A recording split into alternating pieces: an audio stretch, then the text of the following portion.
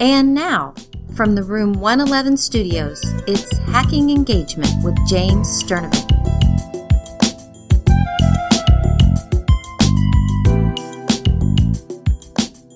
What up, listener? Welcome back to the Hacking Engagement podcast. I'm so glad you're here. You know, it's really beautiful in the state of Ohio in the month of May. Now, we can't say that very often in the state of Ohio. I mean, we have some pretty rough weather, particularly in the wintertime. But man, spring and fall are just gorgeous around here. So I'm in a great mood. And, you know, school's winding down. That's another reason to be in a great mood. And I love today's topic. But I also love the idea that at this juncture in human evolution, we are allowed to use music on demand tools like Pandora and Spotify. Man, do I love Spotify. Whew. You know, I have parties and I put on some of my old school jams and it does the trick. And the great thing about Spotify or Pandora is the ability to personalize my musical consumption. You know, back when I was in high school, if a bad song came on, you were stuck listening to it. That's no longer the case. And it's no longer the case academically, because the same thing that we can do with music, we can now do for learning.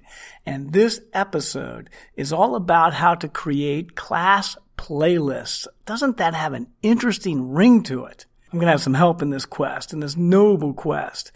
I've got Tracy Enos, whom you might remember from an earlier episode, and her twin sister, Heather Roberti. These two are the women of West Warwick, Rhode Island, and they're going to come on today, and they're going to explain how you can create class playlists, man. Buckle up. You're going to love this episode. Hey there, listener. Please check out my book, 50 Tips and Tools to Engage Teachers and Learners Daily. It's available on Amazon.com as of late summer of 2016. And also check out hacklearning.org. for a cornucopia of teacher empowerment resources. Okay, let's get back to the solutions part of the Hacking Engagement podcast.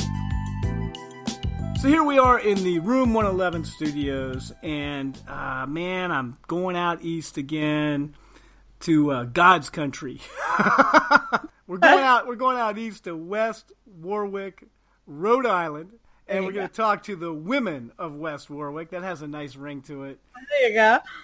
And you know, I'm from Ohio. I'm from the prairie. You know, I mean, I talk to someone from New England, I feel stupid because there's where all the smart people live. So that's why I'm going out to Rhode Island today to talk to the smart people. And what's cool about this is these young women are sisters, and if I'm not mistaken, they're twins. Is that correct? That's correct. Yeah, we identical twins. Identical twins. Although I can tell a slight difference in their voice, which is crucial because I can't see their faces. Yeah, well, we'll have to put up pictures. It's a doublemint episode of Hacking Engagement today. And I have to say something. I'm talking to Trinas. I know Trina. Trinas, this is Tracy Enos. I like your Skype picture. Looking good, man. Thank you. So I'm talking to Tracy Enos, who's a 8th grade? Yep, 8th grade. 8th grade language arts teacher. And then, and right beside her is her sister, who's named Heather Roberti, and she is in the process of going from math teacher to elementary guidance to high school or middle guidance. Heather, is that accurate? Well, there's one more I'm going to put in between. So in September, I'm excited because I will have a new position. I'm teaching a STEM class in the middle school. Wow. So from math guidance to STEM. Well, what I feel good about this is sometimes, and I just did an episode last week where I had on a physics teacher, sometimes I get a little too humanities oriented, so it's very important to bring on folks from math and science. I'm so glad you're here. Welcome. Thank you. And Trinos, you're like an old friend. You're always welcome. I don't even need to say it to you, man. Okay, I brought these wonderful young women on today because they're going to talk about something that I think is really relevant to young people. It's relevant to older folks like me because, you know, when I have a party and I put on Spotify, I've got about 7 playlists, and these playlists get it done. They get people moving at my parties. And I've got my 1970s and 80s R&B jam. I've got Dad's old school jams. That sounds kind of creepy, actually. I've got I got Dad's slow jams. I mean, I have to share this with my kids, but playlists are awesome. And so these women are talking about taking this awesome concept, this popular culture concept, and applying it to the classroom. And I can't fathom how they're going to do this. How in the world, ladies, would you take this concept of playlists and apply it to the classroom? What are we talking about? Well, as a math teacher, that's where I began at. I wanted to do something different. I wanted to think out of the box in terms of teaching class because the traditional way wasn't working for all of the students. So I wanted to figure out something that would. And this is when you were working predominantly freshmen. Yep, right? most freshmen at that point. So I wanted to do the playlists because I wanted the kids to be a little bit more independent and have more choice in what they were doing. And it also allowed the students to move at their own pace. And then it allowed me to help the students who needed help more. So it didn't lock everybody into the same section every single day, the same assignment. The playlist helped me to deliver it based on what they needed. Well, that's beautiful because some of my playlists my wife is not fond of. Exactly. So when I'm outside and I'm fertilizing the lawn, I can listen to some of my heavy R&B, which she doesn't care much about. So your students can choose the playlist that fits their needs, correct? Yep, exactly. So tell me what exactly they are, because I can visualize a musical playlist. What's a playlist look like in a class? For me, it would be based on a section. When I was doing the math, I had one section for each playlist. So the beginning was like a review assignment, and I love digital tools that keep them engaged. Mm-hmm. So there were a lot of like using digital different things, like BrainRush, Formative, Edpuzzle. Mm-hmm. So we typically started off with a review assignment, and then my notes, I gave them in Edpuzzle. I would videotape myself giving the notes, which I loved, and the kids loved too, because at that point they could pause it, they could rewind it, they could have access to it anytime they needed to. Yep. I was able to use Edpuzzle's question features in order to assess how they understood. Right. So once they finished the notes, they would come up to me and we would talk about their answers in Edpuzzle to make sure they understood it. And then they would get some practice time that differed on a whole bunch of different things. I was able to put in videos and things like that for them to look at. One of my favorite parts is at the end, I would give them a Google form, and I would say, take this to see if you're ready to just try to meet the standards. At the end of each section, they had to meet the standards. So they would take I called it like the Are You Ready form. And then they would come see me, and Google Forms is so nice because, I could see right away how they did. And then I showed them how they did, and if they were ready, then they could take the assessment to try to meet the standards. And if they weren't ready, then they can get more practice. And that was one of the biggest things that amazed me is kids were literally, some of them would be like, I'm not ready yet. I'm not ready to take that assessment. Can you give me more practice work? So I had students literally taking such good ownership of what they were doing that they wanted to do more math homework to make sure that they were ready. How many kids did you have in a class? I have about... What was your biggest? What was your biggest class? About 26 is our limit, so 26 is the limit. So what we took Heather Roberti, and we multiplied, I'm going to get mathematical on you here, we multiplied you by 26. Exactly. And all of a sudden, these kids have a one-on-one experience with you that you've created this experience for them to have, and they did it at their own pace. Exactly. Exactly. It's a little confusing as a teacher at first because we are used to everybody doing the same exact thing at the same time. So I had to get used to it. I had to come up with different organizational techniques that would help. But the kids loved it, and it was just nice because the kids, once they met those standards, they could move on to the next section. So even if the other part of the class is still working on section 1.1, they're ready. They can go to section 1.2. They don't have to wait for everybody. Okay, so I'm gonna put a question to you here. Mm-hmm. You have one kid that just burns through your playlist. I mean, just smokes your playlist. I mean, they're done. Like, how did you get done that fast? I mean, they just fly through your playlist. You have another student over here who's not getting through your playlist. Is that tough to manage? Well, actually, to me, in English, it's a little bit different than math. Mm-hmm. we are not leveled at all in my classes. So I've got a wide variety of classes. So literally the playlists themselves are it's just a list of activities on a Google Doc. So, and we push those out through Google Classroom. So since each student is given their own Google Doc, I can individualize all of the activities. So if we're working on a writing assessment and some kids are still, they're struggling with punctuation and other kids have more sophisticated skills that they're working on, I can individualize that. So it's like seamless differentiation. So kids are not flying through things necessarily because I'm challenging them in different ways in the playlists themselves by changing them and modifying. Some kids can skip steps. A lot of steps, it's like Heather said, work until you feel comfortable with this and then move on. So I can, alternate that and give them different focuses to work. So when Ali Iannucci yes, and Hannah Fox are just burning through your playlist, you can change, you can adapt. Exactly.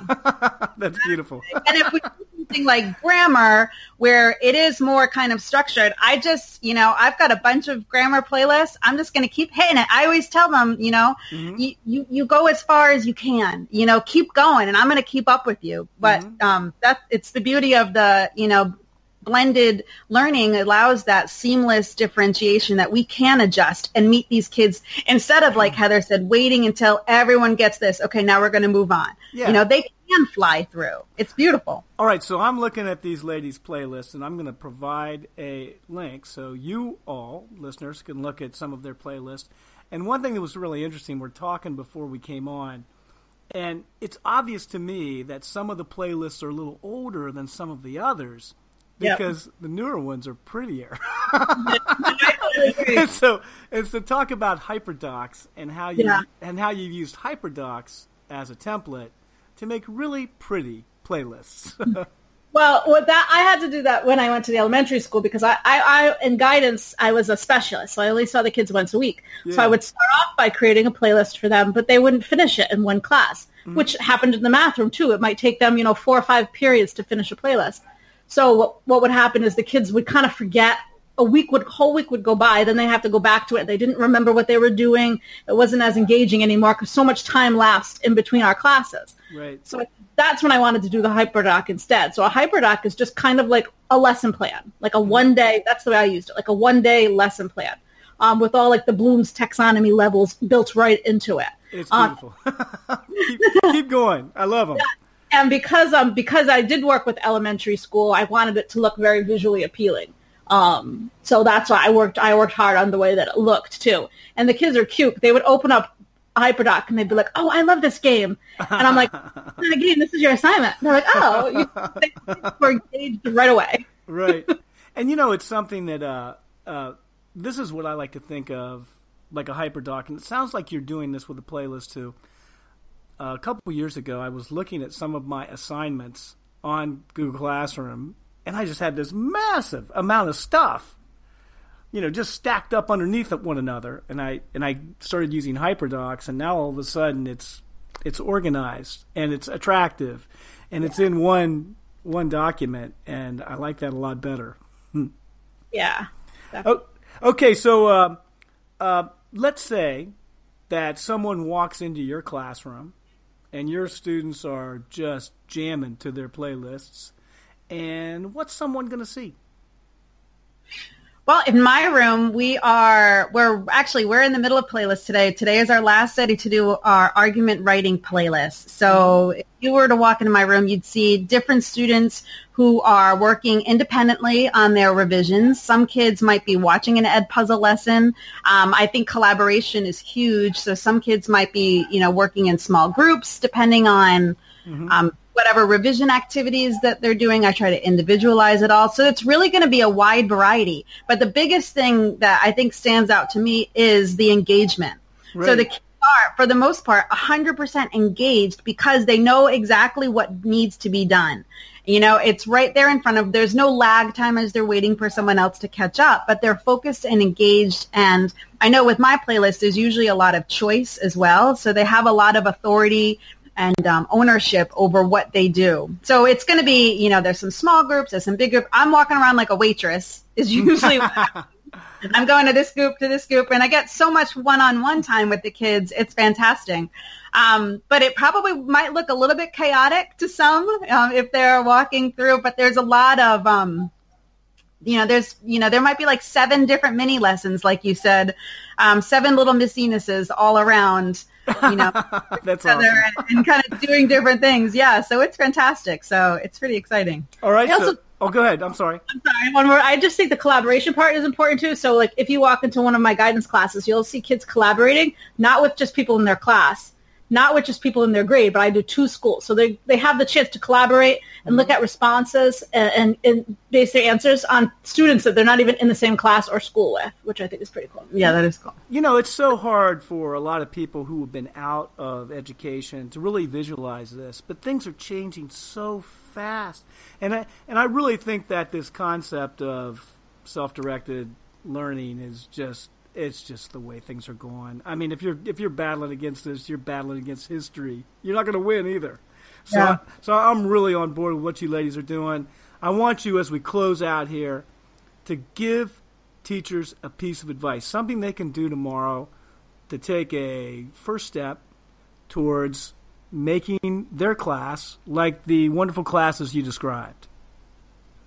My piece of advice would be to go with a HyperDoc at first, because simplify it to one lesson. Yeah. So, think about one lesson that you want to do, and you just use those, like you said, they have the templates, so they're headings. So like, how do you want to engage at the beginning? How do they want to learn from the expert? How do they want to collaborate and reflect, or something like that? You can just use it just for one lesson. So really start small. Yeah, start small. And I'm going to put a link on my show notes I use HyperDocs. The HyperDocs girls, is that what they're called? Yeah. Yes. The HyperDocs. Bless your heart, HyperDocs girls. If you're listening, we love you. All right. For me, and my suggestion would be, this is what it spurred me to do this. Just find a place in your curriculum where you have the most, varied amount of levels, or interests, or something that, a whole that you're like, how can I meet everyone's needs? And like, this is a good option just to kind of try it and see. I did a writing workshop, but anything working on an essay or something where you can individualize it, try using a playlist so that you can meet those individual needs, because we're told we're supposed to, but it's almost impossible without these tech tools, to really do that. So I would say, look at your curriculum, find a spot where it makes sense to have kids working at their own pace or having choice over what they do, because of levels or interests, and try using that. And a lot of times we're told we're supposed to by administrators who weren't teaching when this was taking place. Exactly. So now we've got, I've got all sorts of collaboratives and ESL kids and all sorts of things. They have different needs. Yes. So look for that hole where you can, instead of, tearing your hair out, try this. I already did that, man. And find a partner, find a friend who will help make these with you, because that's always really fun. Yes, that's a great suggestion. Well, look, you guys are great. You're always great, Trinos, and Heather, you're great too. I just met you 20 minutes ago, but you're great too. Thanks so much for taking this time out, guys. You got to try this. Playlists, HyperDocs. There's a dynamite concept right there, and it'll empower your students. That was this great pause where you guys are supposed to come in and say, "Yeah, he's right." Wait, do you want to record us saying it? Hey, all right, ready? Hey, Trinos and Heather, you have a wonderful day up in West Warwick, Rhode Island, 80 degrees. You can't beat that. No, you too. Thank you. You too. Yeah, thanks for having us, Jim. Amen, sisters. See ya. Bye. So here we are at the What You Can Do Tomorrow section. It's so great to talk to the women of West Warwick. Thank you, ladies. Number one, you want to make a list of at least 3 activities for your playlist. These could be flipped lectures, videos, web quests, writing prompts, research prompts, or any activity germane to your lesson. Next, you want to adapt your playlist to make a version for advanced students and one for students who might struggle. Then you can steer kids toward the best match. Navigate to the HyperDocs Girls website and choose an attractive template. This website makes the creation of playlists easy. You'll be amazed at your organized and attractive creation. And finally, tomorrow, to begin class, display one of your iTunes or Spotify or Pandora playlists on your smartboard and then play some old people music. You could even blather some about why this song is meaningful.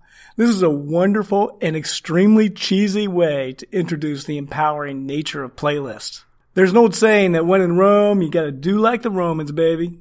So in attempting to engage contemporary young people, use the things they use, like playlists. And good luck tomorrow engaging your students. Show notes for this episode can be found at jamesalansturdivant.com. If you enjoy Hacking Engagement, please subscribe, rate, and review us on iTunes.